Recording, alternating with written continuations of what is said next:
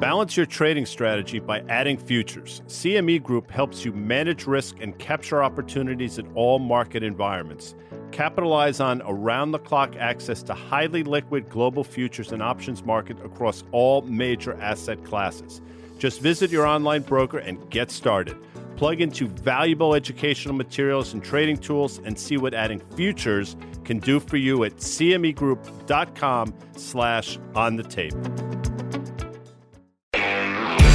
Welcome to On the Tape, folks. We have had so much going on this past week. We got a lot going on next week. We had bank earnings.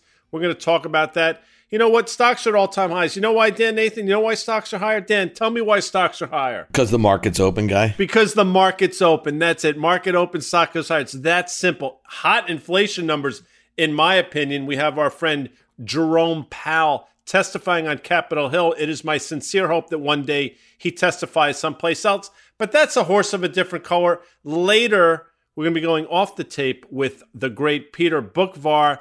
But you know what? Dan coined it. On fire.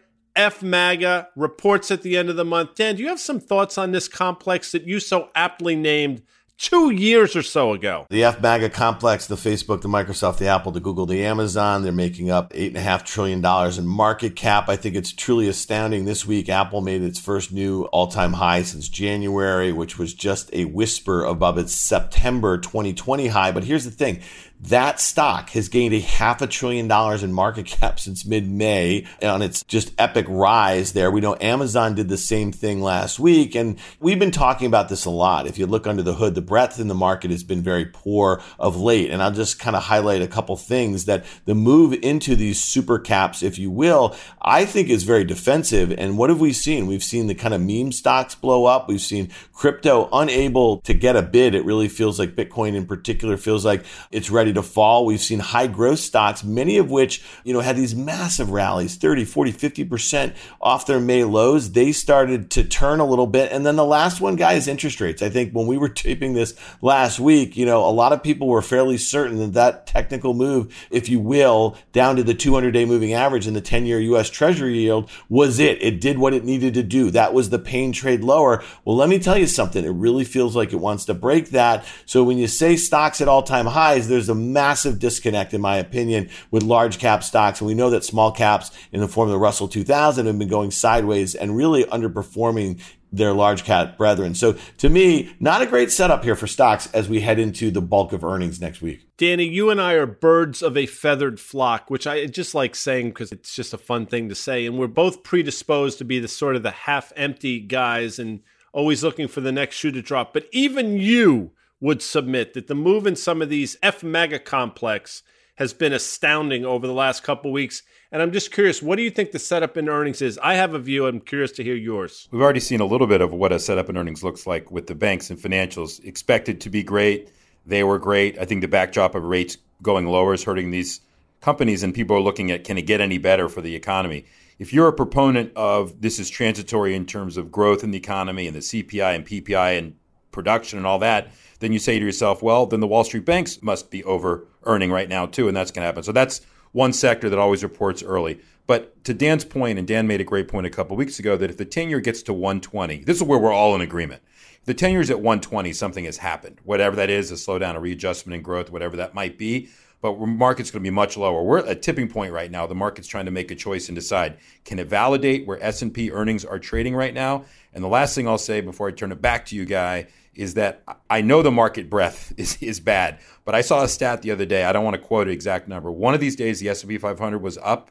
I think only 60 or 70 stocks were up on day out of the 500. It's like 430 or 440 stocks were down. I think that might be right. I don't know. I read that, and I didn't even have to look at the rest of the market or get a sense for how I feel about things by reading something like that. Don't at me, the kids would say, and I'm not going to at you, but I saw similar news came out and similar headlines, and it's astounding to me because, listen, the market ends all conversations. So I'm just going to throw this out to the two of you, a jump ball, as it were. And I mentioned jump ball because as we sit here, Dan, Nathan, the NBA championship is tied at 2. And I said that would happen the other day I believe it was the macro setup. I forget after all this time. But I said it's going to wind up being the best of 3 series that the Sons of Phoenix will wind up winning. But my jump ball is this.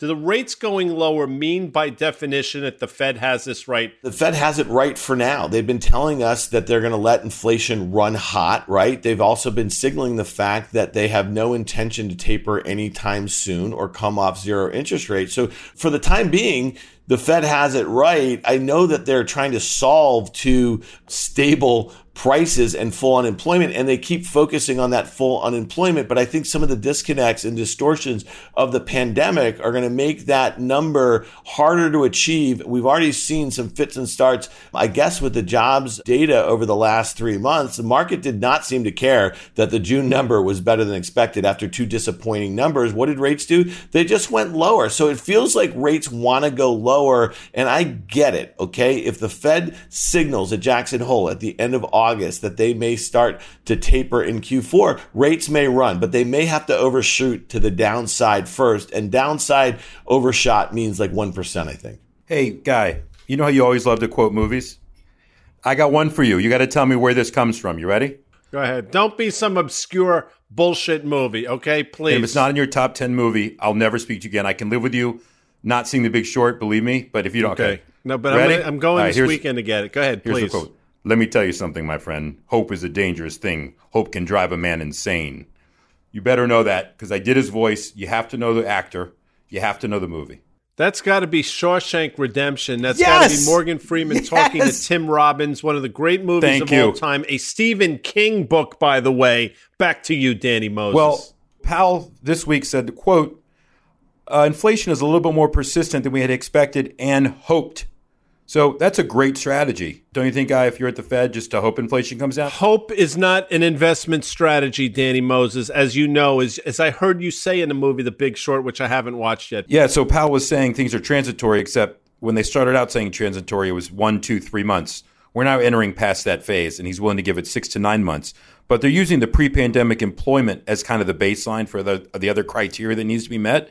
And I just wonder how, if you allow that type of employment to come back, whether those jobs exist or not, how is inflation not going to run rampant if you try to achieve that full employment? Because wages are going up. I agree with you, by the way. Wages are going up. You've seen it across the board. But the flip side of that coin is something that Dan Nathan pointed out to me earlier this week, was that comment out of Raytheon, the fact that, you know what, we're just going to automate. We're just going to put machines in. And quite frankly, that's what's going on. So the flip side of wage growth is automation. And as I've said 1,000 times, technology is the most deflationary force in the history of mankind, and we're living through probably peak technology in terms of the last 200 years here in the United States. So that's why I don't think the Fed can win this game, because they're fighting inflation on one hand, which are getting in spades and things they don't measure.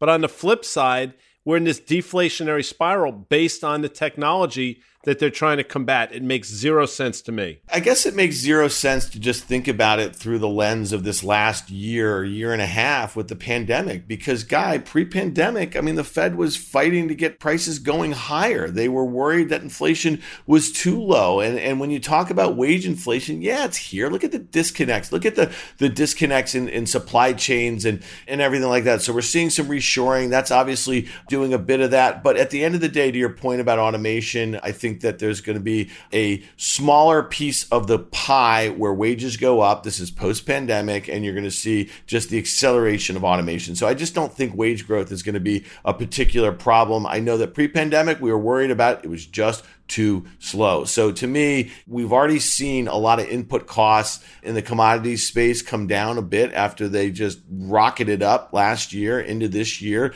and they've reversed. And we've talked about, we don't even need to talk about it, copper and lumber and some of this stuff. So I suspect you're going to see that in crude oil as we get by the peak driving season. How many wage increases from various large companies is it going to take?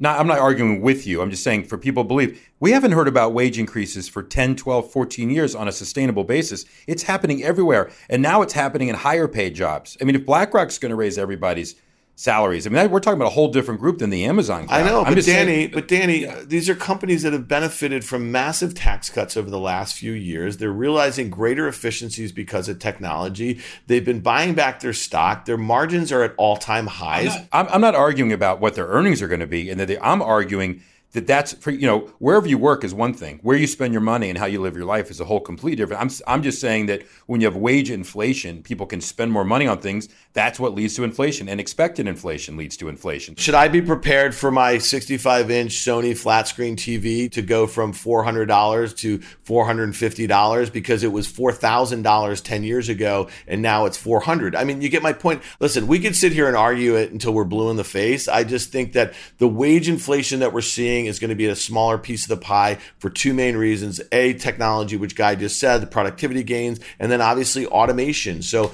I don't know how you trade the market on this conversation, because to me, the Fed has it right now. They've been telling you before the transitory tantrum, they've been telling you they're going to let inflation run hot. And people have been screaming about runaway inflation because Fed policy since 2008, and it's never happened except for now. Okay, so now is basically in the other side of the worst economic and health crisis that the world has seen, and massive disconnect. So a forced recession here, and we've had this V reversal in both the economy and the markets. And I guess the way I'm thinking about it is, guys, I just don't think that we're just going to be talking about this too much in 6 months, 12 months, that sort of thing, if we really are at the other side of this pandemic. Yeah, I hope we're not talking about it, because then you'll be correct. My sense is we will be talking about it because, listen, be careful what you wish for there, Jerome Powell, and all you geniuses there at central banks, because you just might get it, and you might get it in spades, and they continue to throw money at this. The difference now, as opposed to 10, 12 years ago, is the Fed's balance sheet is now north of $8 trillion, and money continues to get thrown into the system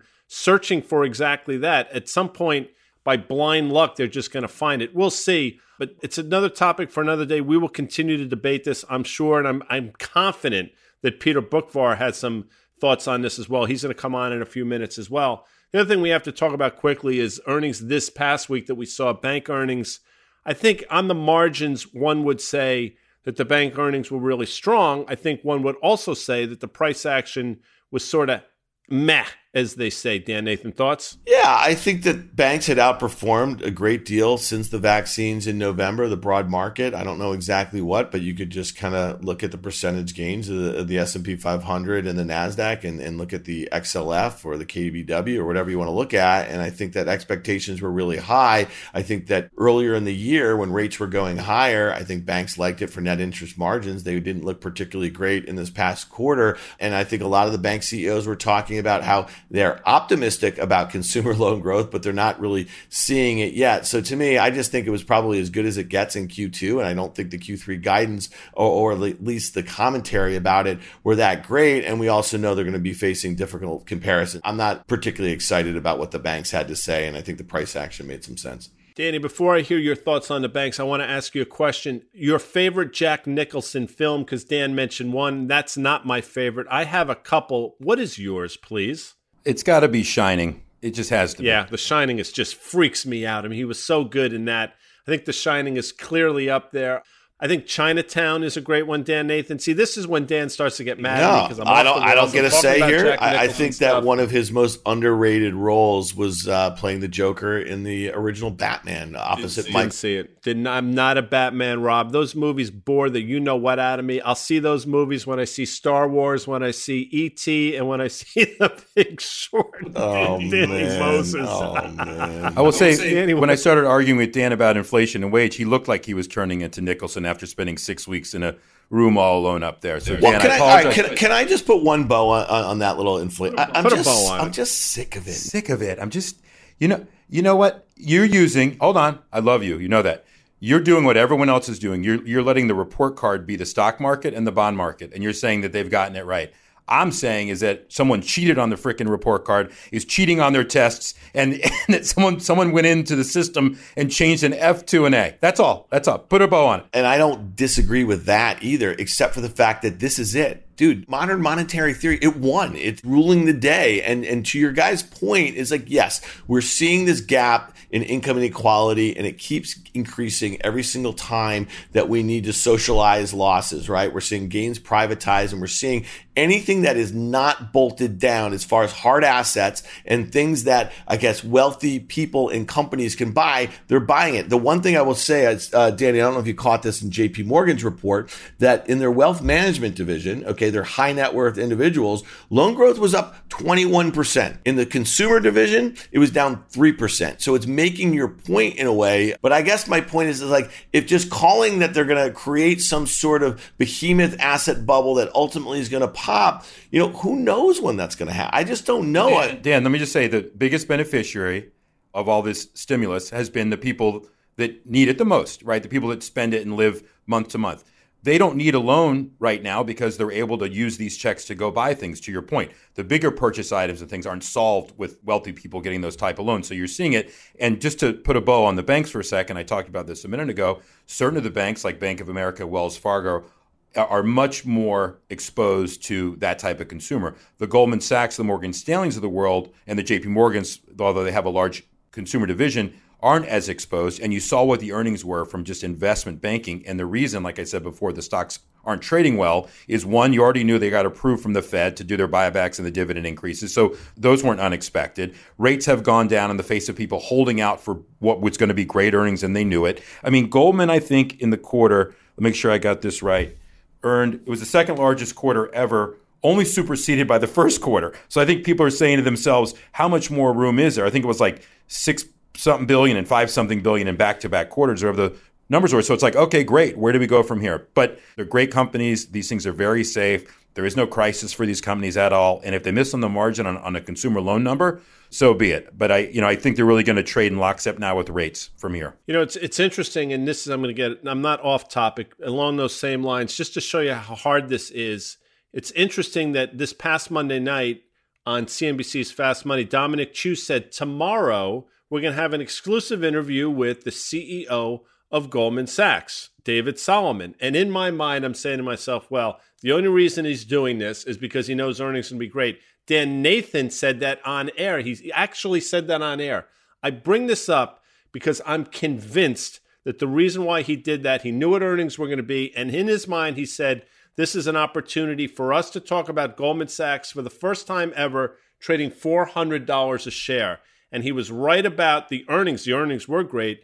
The price action was miserable. I mention that because even people like that get it wrong. He got it wrong in a different way than we do, but he got it wrong. The market has a way of humbling us all. And I'll just say this quickly, Dan Nathan. One Flew Over the Cuckoo's Nest, 1975, won all 5 major awards at the Academy Awards. First time it had happened since It Happened One Night. Subsequently happened with Silence of the Lambs. But I digress into our second topic, which is the meme stocks, which are melting frickin' down. I don't take great joy in saying that, but I take some joy in saying that, Dan. The week started off with Disney announcing their U.S. box office, but also their Disney Plus streaming numbers for The Black Widow. So this is part of the MCU, the Marvel Comic Universe. This was a hotly anticipated movie. They did $80 million in U.S. box office, and they did $60 million on streaming directly through Plus. And to me, that was just a shot across the bow, a massive flex for AMC, which I think has 60% market share of domestic box office. And listen, man, this was a company that was already losing money in 2019 before the pandemic. So when I look at this AMC and I'm looking at the chart right now, it broke out in mid-May above 10. I think the low on the year was close to $2. That was in January. And so here we are, the stock went as high as $72 and we're at $35. It's gone from 50 to 35 just this week alone. I just think that fundamentals ultimately have to rule the day. And how many of these meme stocks were the people buying the highs and puking them out at the lows is it going to take for them to kind of move on and figure out another hobby? Because trying to stick it to the man through your Robinhood account by buying something that has no fundamental reason to be where it is not a good way to grow your balances in your bank account. I would say that when you own a $20 billion company, or what it was 25, now it's probably 15. I don't know where AMC's market cap is. And you're banking your hopes on the Black Widow sales of $60 to $70 million in the theater to how the stock would trade, that tells you right then that you're really, really in trouble. But I would tell you, technically speaking, if you remember, this level or where it's about to approach was the level in late May where Mudrick Capital did kind of the quick offering, paid down some debt, then sold the stock. That was about a $29 to $32 or $33 run. So I know I don't have to look at a chart to know that's a huge technical level for the company. And people want to hold it on, great. But I don't think this is diamond hand time anymore. I think this is run and find something else to own. What's fascinating to me is there's a faction of people out there that actually believe that as long as they hold the stock, as long as they own the stock, by definition, it has to go higher, which to me makes me want to scream. There are a lot of things that make me want to scream. That Yankee game last Sunday, when the Yankees were up 7-2 in the ninth, and they wind up losing that game to the frickin' Astros, and Altuve hits a grand slam and takes his shirt off, that made me frickin' scream. There are other things that make me scream as well. I won't get into it. The only thing that made that Sunday okay was the fact that the Mets, after going up 5-0 in the first inning, they lost 2, made everything fine. I was somewhat assuaged in my concerns when Italy, yes, Italy, beat Britain in that whatever match it was, European whatever match, having gone down 1-0 early in the game. See, I'm exercised now. But what really pisses me off is that people believe that if they own it, it has to go up. They think hold the line like there's some military fortress. It makes me frickin' crazy. Which brings us to our next topic, which is crypto. That makes me a little crazy as well. And I know Danny has a lot of thoughts on it. But Jay Powell this week was waxing poetic, as was Jeff Gundlach on the halftime report, CNBC's highly rated show. Yeah, so Gundlach was on earlier today, and what did he say? He said the chart in Bitcoin looks very scary. We've been talking about this chart over the last couple of months. We know it's about 50-some% off of its all-time highs made in mid-April. I think it happened to be the day that Coinbase went public through a direct listing IPO. A lot of technicians have an eye on this $30,000 level, which it kind of held back in May. It breached it briefly in June, but it's been in this bit of a downtrend. So all eyes are on it. But I'll just say this, the investment community is spending a lot of time talking about this thing. This is less than a $600 billion market cap asset. And I think what's most interesting about what's going on with crypto is not actually the currencies, right? And I think I'll let Danny speak to what Jerome Powell said about Bitcoin. It really is the development around blockchain and the disintermediation or the disruption that may exist by a lot of these projects that are going after massive centralized incumbents. And to me, I continue to be very interested about that. And I don't really care that if Bitcoin goes from 30 to 20,000, which it feels like it's about to do. I think keep an eye on a lot of these other projects. That's what's most interesting to me right here. Yeah, I mean, I finally found someone who I'm sure knows less than I do about cryptocurrencies, and that's Jerome Powell. For him to make comment, you wouldn't need stablecoins, you wouldn't need cryptocurrencies if you had a digital U.S. currency. Doesn't make any sense because that's going against the whole thesis of cryptocurrencies. I understand the point about stablecoins, but cryptocurrencies in general have nothing to do with a digital U.S. currency. The whole idea of these things is that you don't want to rely on central banks' currencies themselves. So I think he's conflating, and he kind of showed that he doesn't truly understand the reason behind it. That being said, the more regulation is coming here and there. There is a digital coin disappearing every day. The latest token to go was this Bondly. Maybe at the height it wasn't that big, but you know what? $800 million is big. And yes, when it collapsed today, maybe it was down to $100 million, whatever, but it's just gone. And someone absconded with this digital token and it's gone. And no one can protect these people. They cannot go to the regulators and say, get me my money back. I mean, even Madoff got 20 to 30%, if you were an investor, Madoff back from the people that went out and got the money, even though that money wasn't fully real, but they were able to get something. There's nothing there for these people. So you're going to continue to see countries banning. I mean, look at this Binance, what's happened here, right? They're basically out of Italy now. In the UK, they froze. I'm surprised they didn't freeze Italians from getting money out of their accounts while they were in Britain after what happened to the World Cup guy. But they basically said you can no longer use Binance as a vehicle to take your money out. And so this stuff's going to keep happening, and these tokens are going by the wayside. And I'll just wrap it up with this, Dan. I think that these tokens, like we've said before, are meme stocks. They're a hope and a prayer. You're hoping someone buys it behind you. There's not really a fundamental reason to own them. Yes, some have applications, but you're lying to yourself if you think you have any safety. At least if a meme stock blows up on you and it was something the company did that made you lose money, there's something maybe there for you at the end, right? There's something maybe from a class action perspective. But there's nothing here with these. What shocks me is the fact, and I've been wrong about this one, but if you had told me that Bitcoin was going to go from 64,000-ish down to 31,000 and not bounce, and then said, okay, where the S&P 500 going to do on the back of that, I would have thought easily down 10%, if not more. as things start to unravel. Obviously, nothing could be further from the truth. The S&P 500 has actually made a new all-time high in the back of that. I think at some point, though, a meltdown in crypto, if that's what we're on the verge of, is going to find its way into the broader market. It's just my sense. We'll see what happens. But it's been right to be long and bullish the equity market. I mean, I can yell and scream all I want, and Jeff Gundlach can talk about ridiculous valuations on the halftime report, and he's right. But he'll also point out that this is probably more sustainable than people think, and we'll see what happens. Dan, I know you have some thoughts in terms of the price action. It hasn't been great. Carter Worth has been steadfast. He's done tremendous work. He still thinks we visit 20,000. I think you believe that as well. Yeah, I mean, listen, I think that unfortunately, and I think Powell's comment was just, Bitcoin in particular has not demonstrated any usefulness of being an actual currency, right? So at this point, I think after 4 years of the investment community obsessing or hating on the Bitcoin in general, it really, the only pillar left of the bull case is that it's a store of value. It has better gold. And so, you tell me, guys, as inflation expectations are going higher, how's Bitcoin trading right now? Not well. So I'll also say this about its correlation to stocks. The last two times the stock market sold off in 2018, when we had that 20% decline in Q4, Bitcoin lost half of its value. And then in 2020, last year, when the market went down 35%, I think Bitcoin lost more than half of its value here. Well, now it's down 50% from those recent highs. Stocks are at all-time highs. If stocks were to correct, let's say 10% back towards, let's say the S&P 500, somewhere near its 200-day moving average, which, as Guy would say, wouldn't be a difficult thing to accomplish, let's say in the next month or two. Where's Bitcoin going? Is it rallying off of that? I don't think so, because I think, to your point, Guy, that there's a lot of capital pools that have what they would deem to be some of their riskier sort of investments in, whether it be high valuation tech that is likely to kind of get hit if the S&P goes down 10%, and also some things in the crypto space. And so maybe you're just kind of looking for some liquidity or looking to cap some gains, because Bitcoin even here is up on the year, and year over year, it's up substantially. I mean, a year ago at this time, it was just crossing 10,000 for the first time in 2 or 3 years. So to me,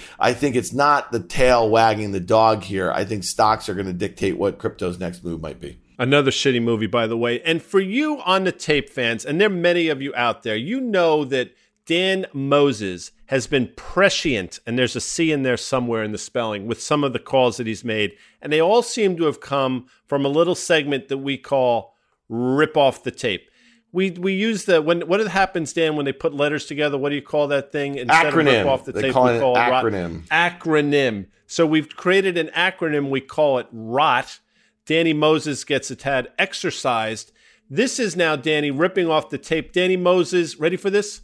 Untethered. I'm going to make this short and sweet. I want to make one other comment, though, before I get into the rot here, is that if Coinbase was indeed the near-term top for Bitcoin, then this Far Peak Acquisition Corp, where Tom Farley is going to be the president or CEO of an exchange called Bullish, by the way, that might be the second top of what has just occurred, and maybe not nail in the coffin, but another reason for Coinbase to trade down as more competition comes.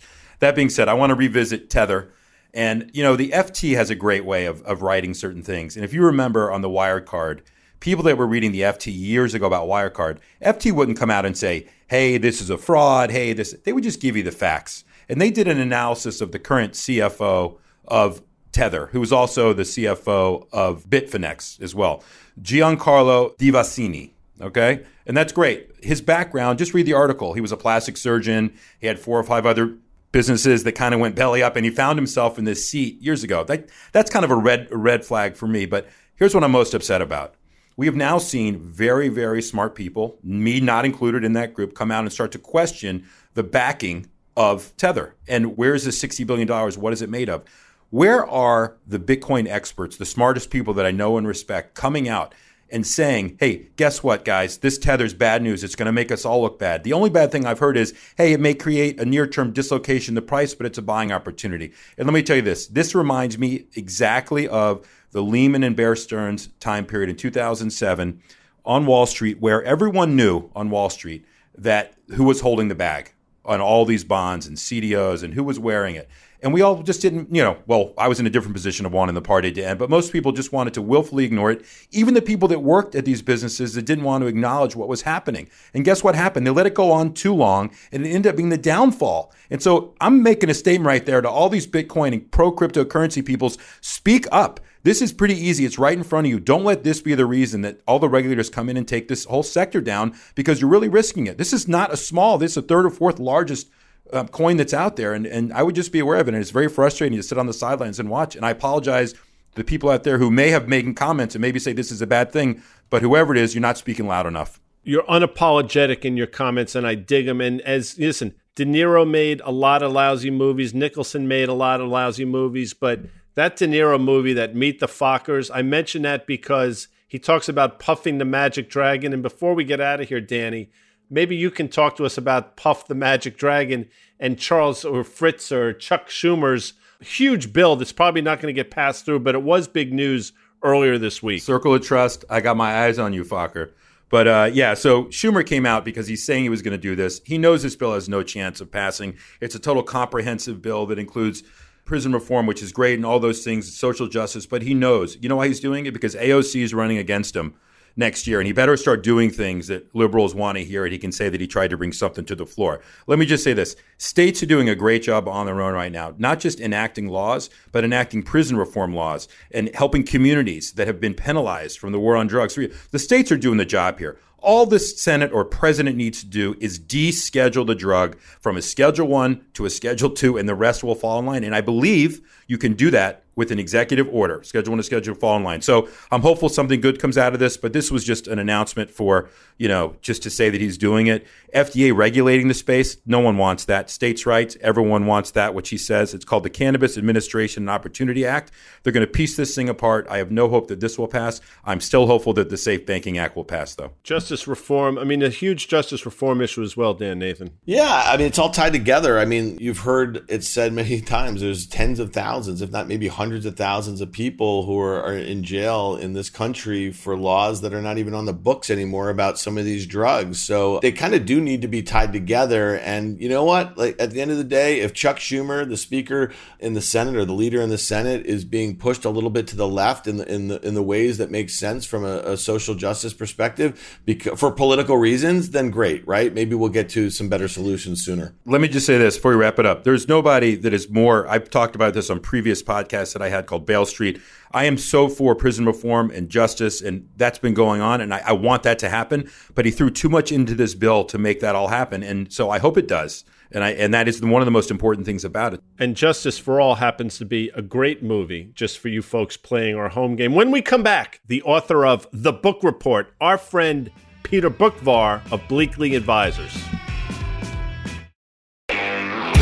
Peter Boockvar is the Chief Investment Officer of Bleakley Advisor Group, an $8 billion wealth management firm. He's also the editor of The Book Report, a market and economic newsletter. Prior to joining Bleakley, Peter was a managing director and the chief market analyst for the Lindsay Group and served as an analyst and portfolio manager for Omega Advisors.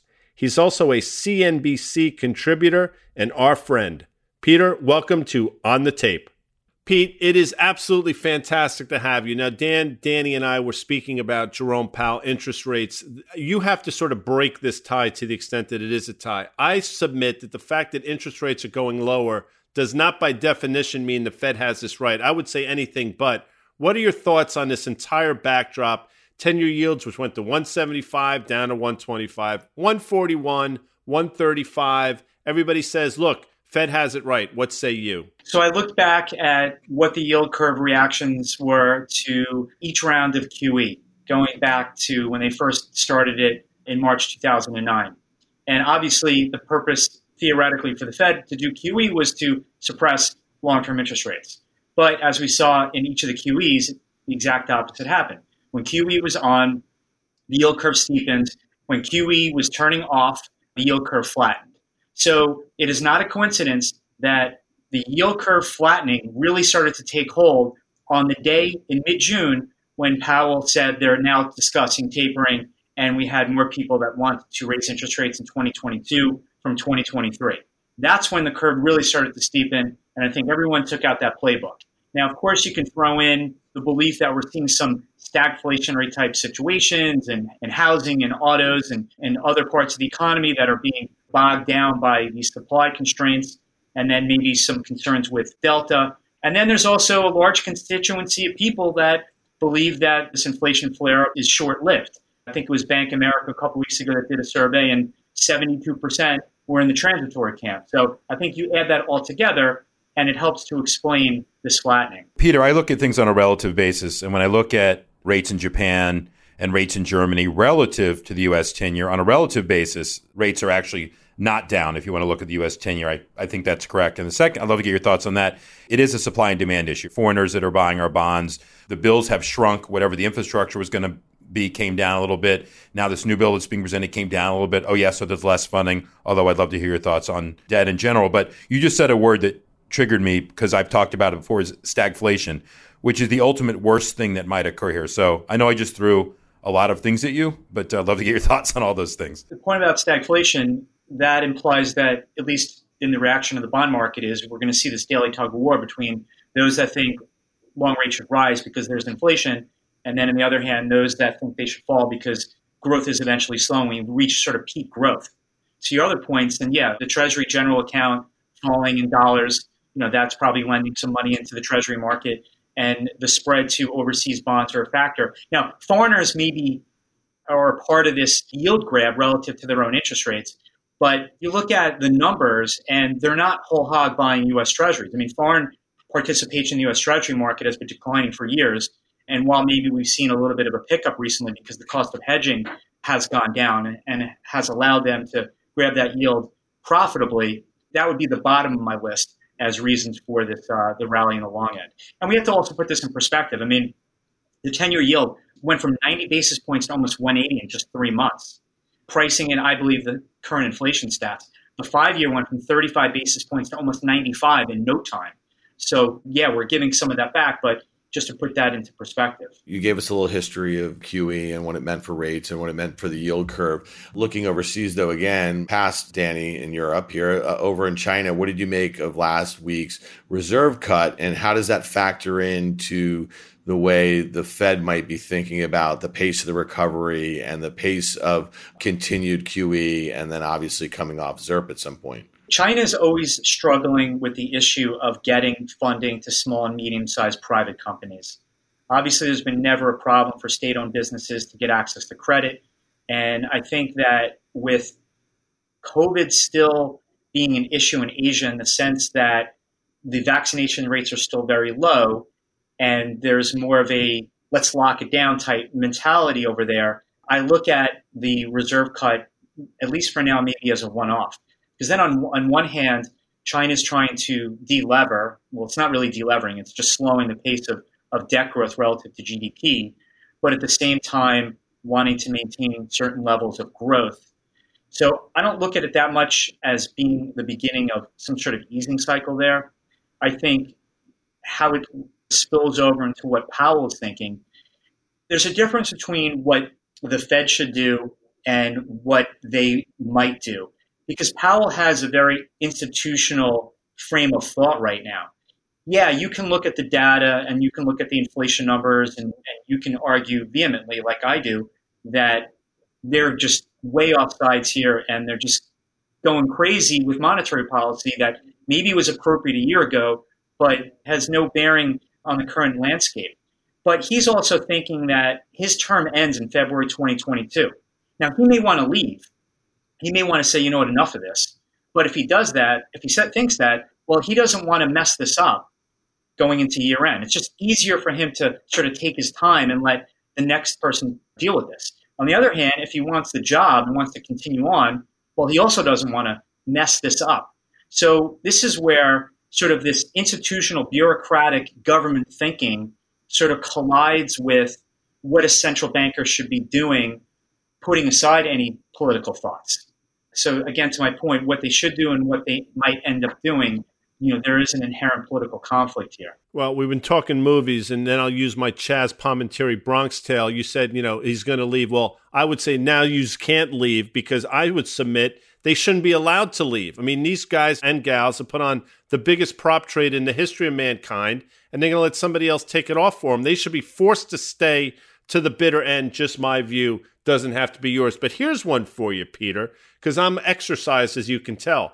A month and a half, 2 months ago, Stan Druckenmiller, Dan, notice I didn't put the N in front of the K. I said Druckenmiller. He said the U.S. dollar is probably 10, 15 years away from not being a reserve currency anymore. This week on the halftime report, Jeff Gunlock, I'm going to quote, want to hear your thoughts. I don't want to be overly dramatic, but I think the dollar is doomed. Ultimately, the size of our deficits, both trade deficit, which has exploded post-pandemic, and the budget deficit, which is obviously completely off the charts, suggests that in the intermediate term, I don't really think this year exactly, but in the intermediate term, the dollar is going to fall pretty substantially. I agree. Dan earlier on the show said these MMT guys and gals got it right. I'd say you might think they got it right now, but you ain't seen nothing yet, sucker. If you chart the Dixie overlaid against the budget deficit as a percentage GDP and the U.S. trade deficit as a percentage GDP, there is a pretty tight relationship. So that's exactly getting to Jeff's point that as long as those deficits continue to increase, that is a natural depressant on the dollar. Now, when you think about the trade deficit, yeah, that means there's more dollars leaving the U.S. than coming in. And once it leaves the U.S., it's immediately getting transferred to that local currency. I mean, you look at the euro, and on paper, there's every reason for the euro to be below $1. Negative interest rates, sclerotic growth, governments that can't get their act together, a banking system that has seen their profits get destroyed by the policies of the ECB. But Europe has a trade surplus with us. So there are more euros going there than coming here. So just based on that relationship, yes, you can argue that the dollar over time will continue to weaken, which I don't disagree. Now, there's going to be bouts of dollar spikes depending on what's going on with the macro. And we'll see what kind of interest rate differential and sort of monetary policy differential we're going to see over the next couple of years, because we are beginning to see other central banks begin the process of pulling back a little bit. We saw Bank of Canada yesterday trim their weekly QE. We saw Bank of Korea overnight saying that they're going to probably raise rates in August. We saw a Bank of England member saying that we're possibly going to be ending QE before year end, which is currently scheduled to end. And that the U.S., along with the ECB, will be very late in normalizing, and we'll see what that does to the currency. In terms of losing reserve status, I don't think we'll lose it. I think that we may share it with China, especially if China moves to this digital currency, which will really quicken the pace at which countries will and consumers will end up using the yuan. So that's how I see it. It will be two countries standing on that podium rather than just us. Peter, how far away do you think the Fed has gone from its mandate, call it 30 to 40 years ago? I mean, we keep moving the goalpost. I know the mandate changed to what's the stock market doing under Bernanke in 2008, 2009. That's where we are. But hope is not a great strategy. But I agree with you that the risk reward for Powell, whether he wants the job or not, he obviously wants a nice trip to Jackson Hole, which he would get anyway since his term wouldn't be up until next February. But if he's auditioning right now, I mean, this is going to be a political hot button issue going into obviously to next year's midterm elections, right? All the Republicans are going to blame Powell, who was appointed by a Republican, obviously, and is a Republican because Biden reappointed him. And look what you did. The debt's $34 trillion. It's probably where it's going to be. And this is going to become a political issue. And so politicizing the Fed's obviously where we're going to end up. But what is their current mandate and what is their current strategy? And they're just going to keep moving the goalpost. Well, the Bernanke policy actually stretches well into Greenspan. And where right after the 1987 crash, he was cutting rates. So this is now well embedded. Because we have to remember the last two recessions pre-COVID were driven by declines in asset prices. That's not how economic cycles previously had worked, causing expansions and contractions. So yeah, we've sort of turned us into a very asset price dependent economy. So therefore, to your question, that is therefore the third mandate of the Fed. Because I've argued, you look at QE, there's no empirical study saying that QE helps economic activity. What QE is proven to do is monetize debts and help to lift asset prices. So because of that, and maybe the Fed understands that because Bernanke even wrote about it in his editorial in the Washington Post years back to say, the intent of QE is to lift asset prices, which will in turn lift consumer spending and consumer wealth. That is, I think, their number one mandate. Now, right now, they're running sort of a fingers crossed type monetary policy with this inflation story exceeding their expectations. Central banks like to do things at their own accord and along their own timeline. Now, in a crisis, they're forced by the circumstances to react in one side. But when it comes to taking that away, they like to do things on their own accord.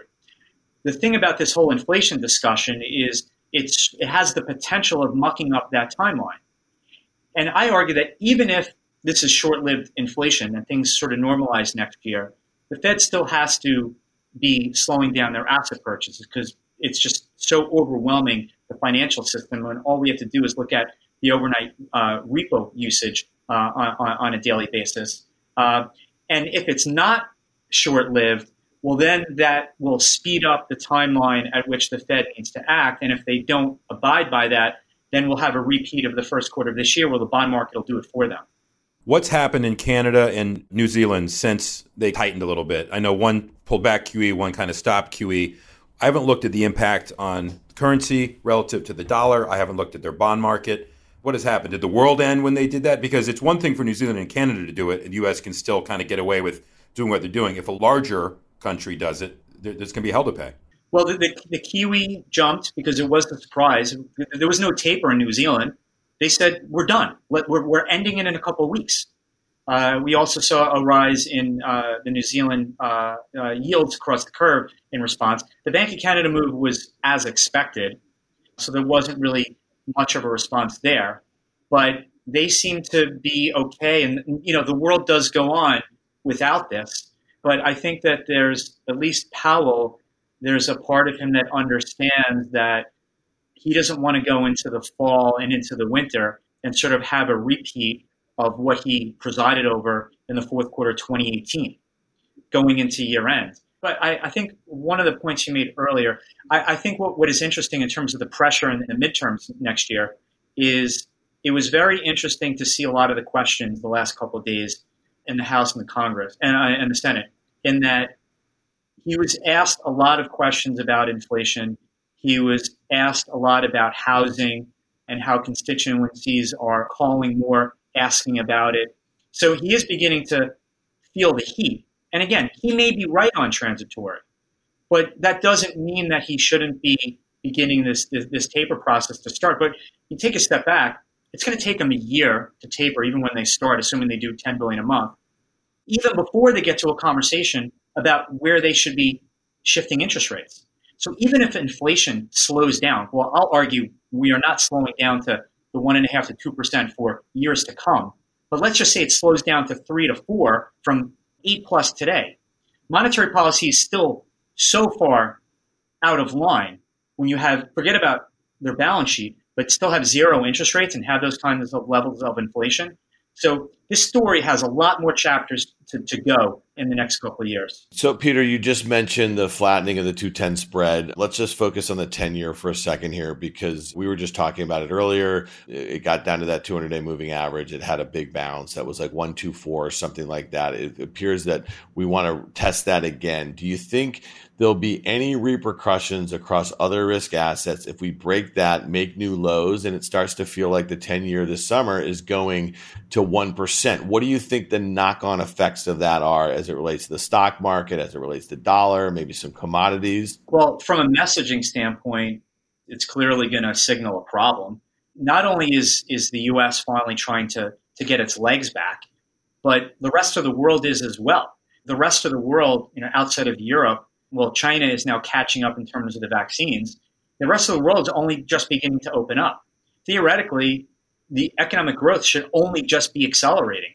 So if you see that drop in yields on the long end, I think that portends of broader issues of that maybe we have reached peak growth, but then on the other hand, again, the rest of the world's only just reopening. I do want to go back to, obviously, a lot of the intense inflation pressures outside of the U.S. are on the producer side.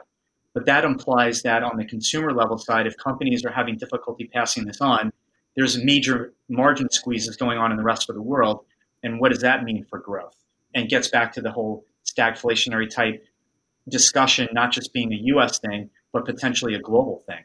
And valuations aside, with interest rates this low, what do you think it means for stocks right here, right? So we're on a week where at one point the S&P 500 was up 17% on the year. We know that forward multiples are expensive. If we're starting to price in, or at least if yields are starting to price in kind of peak growth, what does it mean for stocks here? Because it feels like there has been, I think the greatest peak to trough decline we've seen in 2021 is a little less than 6%. It seems like stocks should be really ripe for a correction.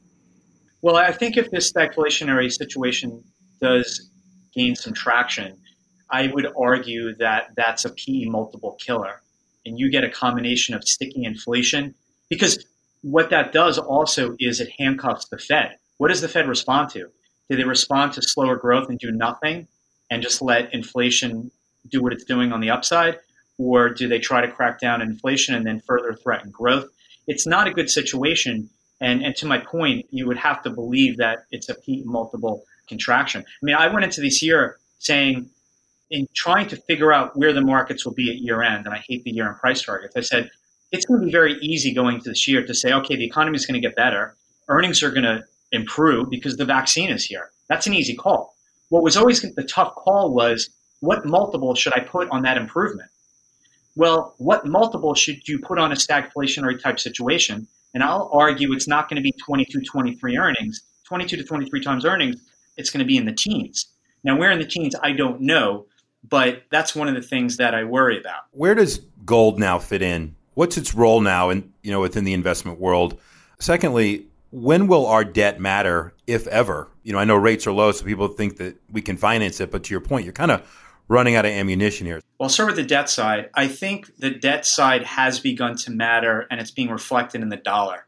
We look at the Dixie, of course, which is almost half the euro, so it is not necessarily totally reflective of a broad dollar move, but being lower 90s as opposed to 100 plus, I think the debts and deficits is already being reflected on a pretty muted dollar. Again, I go back to, why is the euro trading so well? Well, it's not because the euro has these great characteristics in terms of the economy, certainly not interest rate differentials, but it's because they have a trade surplus. And that is something that we don't really have with anybody. We're the biggest debtor nation in the world. So I think these debts and deficits is already being reflected in the dollar. Now, just there so far. But that weaker dollar, on top of all the inflationary pressures around the world, reflected in import prices, which are now running at an annualized pace in the double digits.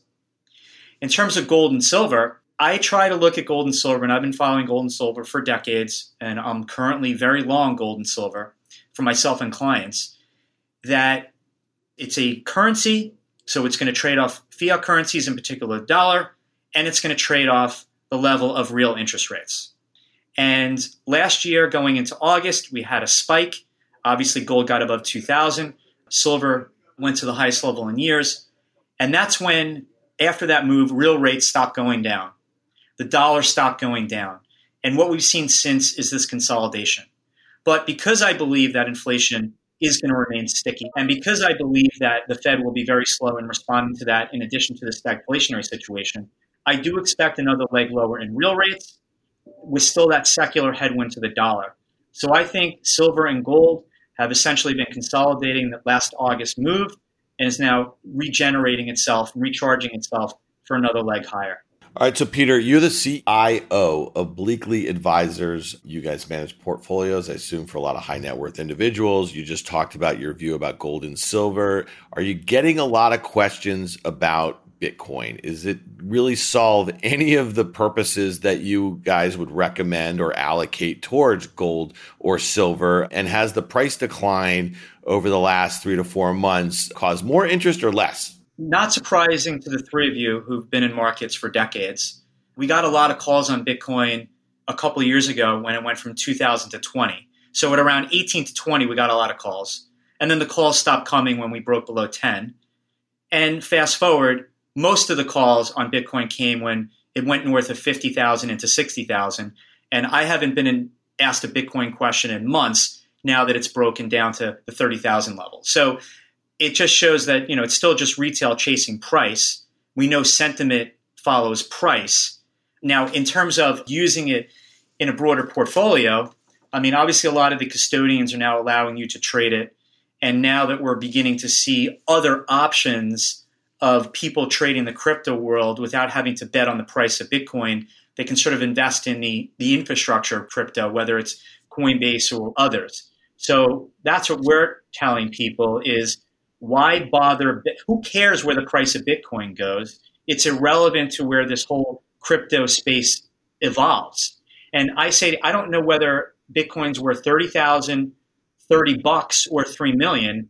Again, it's not going to have any bearing over this evolution of where crypto is going, generally speaking. Before we get out of here, and I know Dan Nathan is dying to ask you about your love of the Grateful Dead, which, by the way, does not even make my top 100 bands of all time. I have 700 songs on a Spotify playlist, and not one is a Grateful Dead song. Just putting it out there. You can take them to Citi Field with us in August. Yeah. I know. Zero shot of that happening. I can guarantee you. Shea Stadium, City, whatever. But I'm going to ask you, I'm asking you this as a yes or no question. This begs for a large response, but this is sort of a tee up for the next time you're with us. In September, I think it was the 17th, 2019, the repo market blew up. I mean, it's only one word to describe it. It blew up. The Fed stepped in, and they're never able to extricate themselves. I would submit that was the precursor of this huge equity sell-off. People will say, it was COVID. COVID was the match. Why do I bring that up? Because you mentioned something about 7 minutes ago about the reverse repo market.